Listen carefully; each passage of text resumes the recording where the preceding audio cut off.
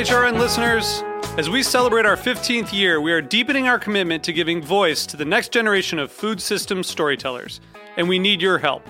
Our internship and fellowship programs help activate new possibilities for underrepresented and underestimated young people through experiential journalism, audio engineering, and production training.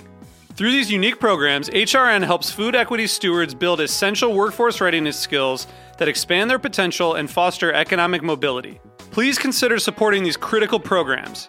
And with a minimum donation, you can be entered to win a dinner for two at an amazing restaurant in one of 8 cities and tickets to a concert at a great venue in one of those cities. We have incredible partners across the country who have donated, as they also share our passion for helping to educate the next generation of food systems storytellers.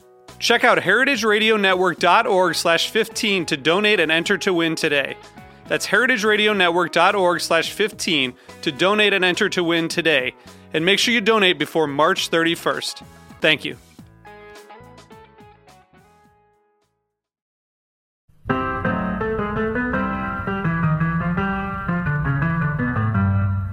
You're listening to heritageradionetwork.com, bringing you the freshest radio in Brooklyn since 2009. Hear directly from chefs to farmers, artists to architects, authors to brewers, and everyone in between. Check out all of our shows on our website or by searching Heritage Radio Network in the iTunes Store. On behalf of everybody at heritageradionetwork.com, we'd like to send a special thank you to the Hearst Ranch, our biggest supporter and longest-running sponsor since we first started in 2009. Hearst Ranch is the nation's largest single-source supplier of free-range, all-natural, grass-fed, and grass-finished beef. Since 1865, the Hearst family has raised cattle on the rich, sustainable native grasslands of the Central California coast. The result is beef with extraordinary flavor that's as memorable and natural as the surrounding landscape. For more information, visit www.hearstranch.com. Hello, Greenhorns.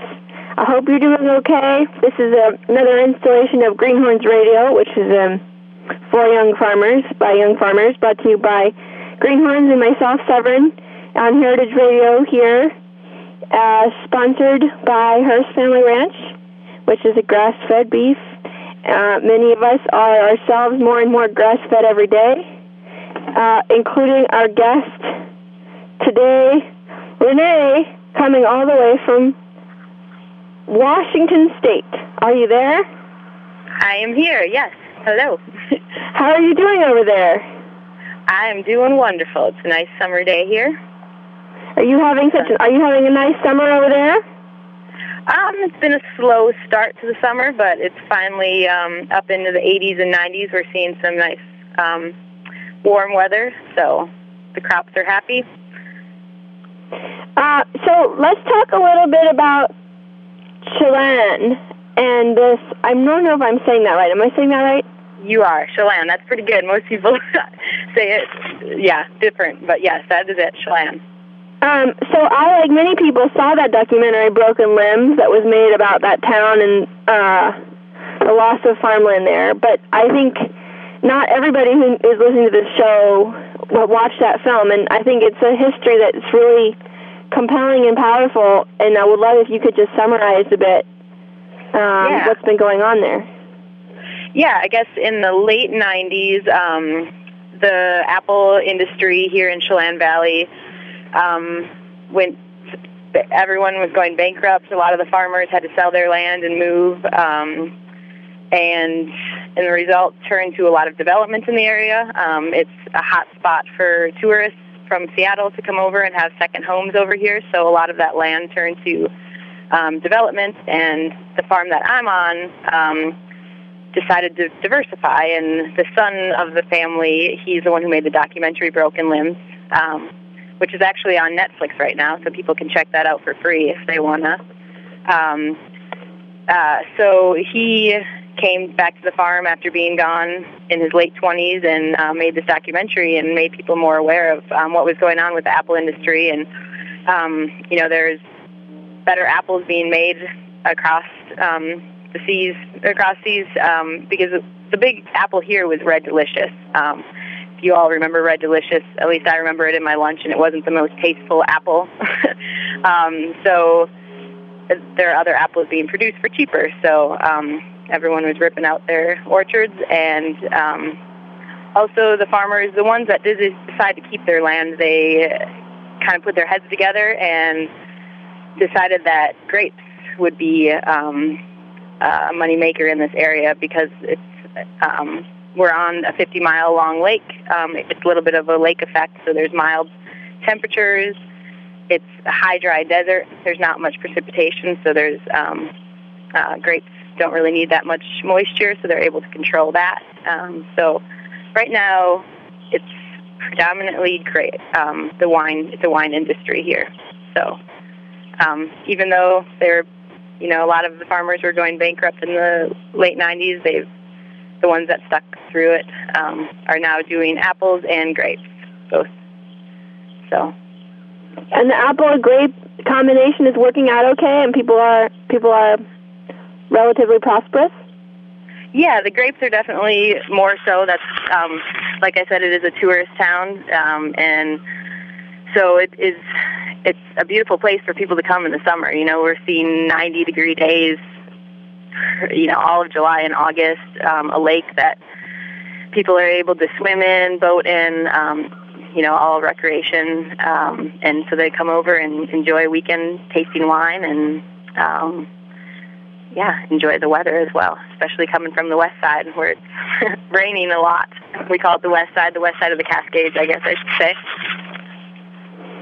Now what brought you to that part of the world?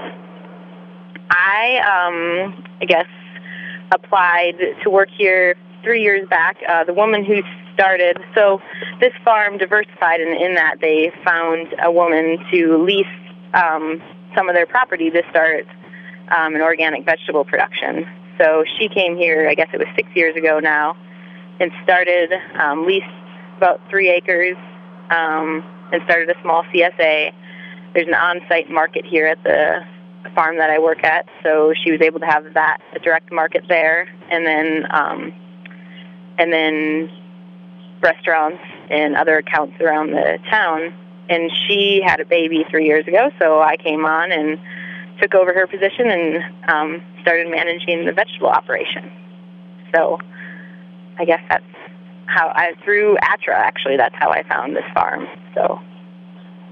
Wow! So it's a farm within a farm, and what was that lease agreement like? And if she's it looks like there's a baby in your picture. Is that your baby or her baby? No, that's not my baby. That's actually my niece, who comes to visit quite often and loves the farm. No, she has a daughter that's about 2 years old. So, her lease, originally she just came on, had never lived in this area either, and it was a small payment for the land because they're a larger farm. They wanted this, an option, another option for their customers down at the market to have organic vegetables there. So they saw it as an asset for themselves. So it was pretty minimal for her for paying out for the lease. And then actually she married into the family. So now the vegetable operation is owned by the larger Sunshine Farm. So it's all under one. So started as a lease. That okay? Yeah. Yeah, so now we're part of, it's about a 100-acre farm. It's 4th generation, so this family's been around. It's the Evans family. They've been around for a while. Predominantly apples, and now they've diversified to grapes.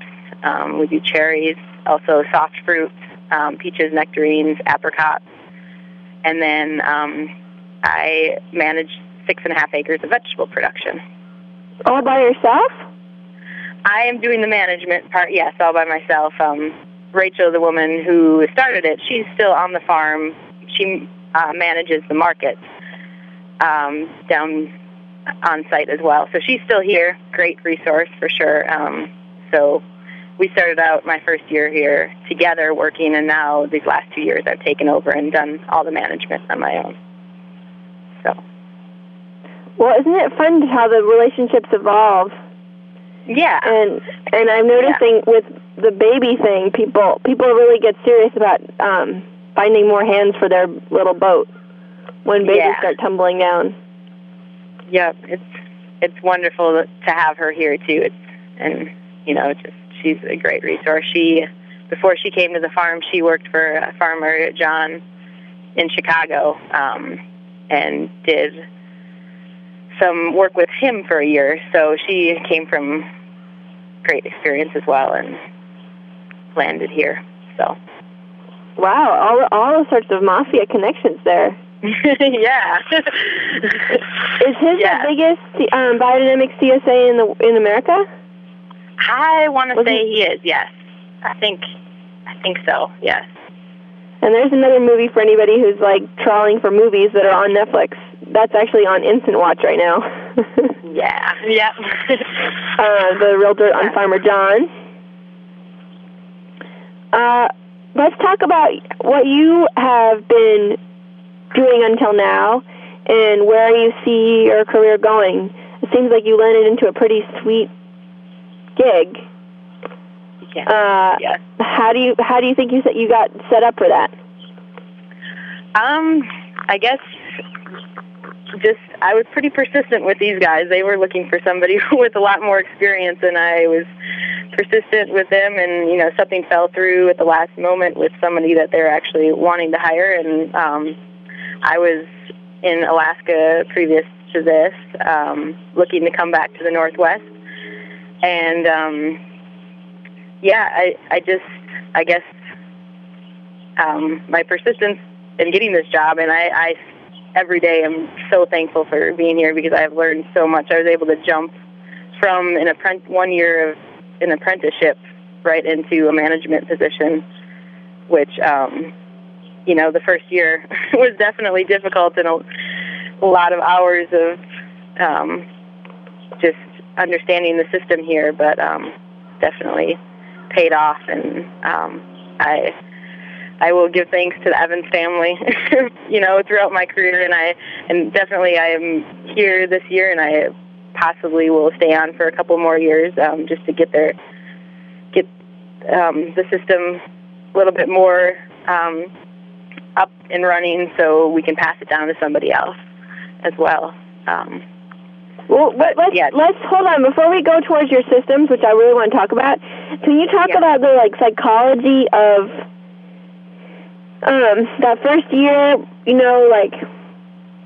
So much in team sports where when you go out for varsity, then they have training week, and everyone is just vomiting, and it's terrible, and to get themselves in shape after the summer. Yeah. Part of me feels like the first year of serious farming is kind of like that. Yes. And it doesn't stop necessarily in the years after, but it was. I came here 3 weeks before she had her first child. So it was 3 weeks of her telling me, going out in the field with me and showing me all the irrigation systems, working on the computer with her to figure out planting dates and systems as far as, who I was actually even contacting to sell my food to. But I really think that because I had her here at my fingertips, even though she did have a new child, that was huge for me to keep me sane. I felt times of puking and vomiting, but having her here was huge, and I think I had the best of both worlds because I was able to be on my own and manage and kind of treat it like it was my own operation, but at the same time have somebody here that had done it already, but had to stand back because she had other obligations, obviously. So yeah, there's something about being in charge that makes it all a lot more serious. Yeah, and she definitely was. She gave it up to me. She allowed that, and I think that was huge for her to do that because it was her baby. It was her 3 years of setting these systems up here, and but she had a new baby, so she gave this one up, and yeah, so that allowed me to just kind of step in and take it full on, and I think that's why I've been able to do it, is because it was, you know, my responsibility from the beginning, you know, like it was my own operation. So this is a women-run farm, and you're talking about your systems, the systems that she set up, coming from good background with Farmer John, and then you came in with 1 year of experience, and you're doing, you know, 6 acres is kind of sizable for one person to manage operation. Would you feel like there's something kind of female scale about it that you could talk about? As far as just, I guess, can you tell that it's a girl's farm? Can you tell that it's a girl's farm? Yeah. Is that what you asked? Yeah. Yeah, I mean, I think, I don't know if I'd say that, but it's funny, actually, somebody just came up to me yesterday and was like, since you've been working here, it's always been male employees, so I've actually employed males since I've been here. I work amongst a lot of other men, yeah, her and I think we work well together. We have systems, everything is in Excel. It just is organized to the point of anybody can come in and take it on at that moment if something happens to one of us, and that's kind of what happened to her. She had it all, you know, documented in Excel, and planting dates and all that kind of stuff. So when she did have a baby, like, I was able to come in and just use her notes and take more notes as I went through. And I guess last year, my second year here, we both read the Organic Business Handbook by Richard Wiswall. Oh, yeah. And that is, last year I did extensive note keeping last year, and through this winter we did a lot of just plugging in the numbers and really figuring out what crops we actually had that were making the money, and, you know, kind of refocused what we were growing because of that. Keeping our CSA and our diversity, but at the same time we have a lot of other markets. So figuring out what crops were able to make us money and what crops we needed to figure out better systems as far as cultivating, you know, so we weren't spending as much time on weeding and things like that. So I think our systems that we already had in place with, like I said, our Excel and just having it all right there in spreadsheets helped out then when we did want to do what Richard Wiswall has done with figuring out the numbers, crunching the numbers and everything. So he is very businessy. He loves Excel. Those of you who don't know, this is a book called The Organic Farmer's Business Manual. Yeah. And it's published by Storybooks. It's big and brown, and it's very bossy. Yeah. So that's your guidance for people who are thinking about getting a little bit more serious. Because was it less stressful, or what? Like, what did it yield? You know, it helped me from year to year having new employees and really giving benchmarks. Because I am managing the 6 acres, I'm not always able to work with my employees throughout the day, you know, when there's just a long row weeding job to be done, and even harvesting. I did a lot of benchmarking and figuring out how long it actually took to do certain tasks. So I am able to tell my new employees what that was, so they have something to work with and work efficiently, or, you know, explain to me why maybe it took longer because of a certain condition. And so I think that's just, when I'm working, I'm constantly thinking of efficiency, and so it's good to be able to kind of, you know, put that on my employees as well. You know, have them be thinking about that too. Efficiency and a good spirit and really lucky circumstances. Oh, yeah. I cannot complain. I look out and I have 180 degrees of lake down in front of me every day and 300 days of sun, so it's definitely can't complain here. Big smiles, brown skin, happy day. What's that? What just came in for you guys? We just started getting zucchini, which is like the biggest thrill. I forgot how much I love zucchini. I know. Zucchini, and actually last week we were at a farmer's market and one woman asked if we could bring her own like special extra large zucchini. It was a pretty funny question. She wanted like a 1.5 foot long zucchini, and I was like, I think we can do that for you. But we just got tomatoes actually. We have a high tunnel that we plant tomatoes. I guess I plant them in the greenhouse February 1st. They go into the high tunnel. So we have a greenhouse, the heated greenhouse, and then we have a high tunnel that's just non-heated. And so we put them into the ground in the high tunnel right around April 1st.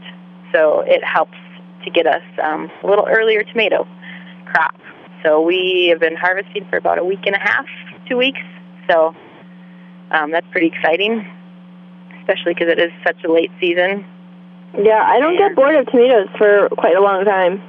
No, not at all. Not at all. And yeah, that's, I think, probably the most exciting crop right now. So. Well, yeah. So now, do you have anything to announce that's going on near you, or favorite farmer advice, or give a shout out to the institution that made your life as a farmer possible? I guess free question.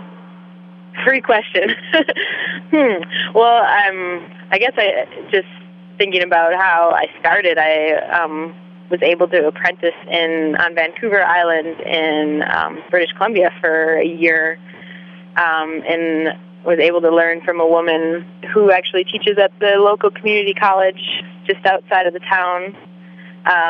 Teaches organic farming as a business, and so I spent a year with her learning how to save seeds, to planting, to harvesting, to weeding. That's where I learned it all, was living there and being part of that community. And, and just giving me such a great experience from the start and made me want to stick with it. And then, like I said, being here with the Evans family, it's definitely my second family. And they've opened up, and I'm far from home. I'm from Wisconsin originally, so I'm far from my own family, so definitely good to have second family where I'm working and living all the time. So, well, make a family wherever you go, I guess. Yeah. Yeah. So I thank you so much for coming on, and I thank all you for listening, and I encourage those of you who are living in the city or near to it that we have a screening of our documentary film in Brooklyn on the 24th of July. We're doing a big mixer out at the Summer NOFA Conference on August 13th, and also Anthill Farm is having a music festival that night. There are a couple other screenings in the between times, so check out the schedule, and see you soon, I hope. Thank you so much. Bye-bye. Finger on the Pulse and City Winery are proud to present the Summer Barbecue Blowout Festival, August 6th from noon to 4 p.m. The barbecue is happening at City Winery, located at 155 Varick Street in New York City. Restaurants featured at this event are Empire Mayonnaise, Van Dag, Momofuku Milk Bar, Imperial No. 9, Mile End, Mexicu, Kraft, Dizzy's Club, Coca-Cola, The Meatball Shop, and Dos Toros. Providing the soundtrack for the day are Midnight Magic, Computer Magic, New Villager, Punches, Ducky, DJ Autobot, and the Snacky Tune DJ. VIP and general admission tickets are available at citywinery.com. Finger on the Pulse of City Winery would like to thank our sponsors: Heritage Foods USA, New York Magazine, Reka Vodka, Sonar, Smile, Guilt City, Sub-Zero, and Wolf. Please come out and join us for a day of fun, food, and dancing. For more information, go to www.fotpnyc.com.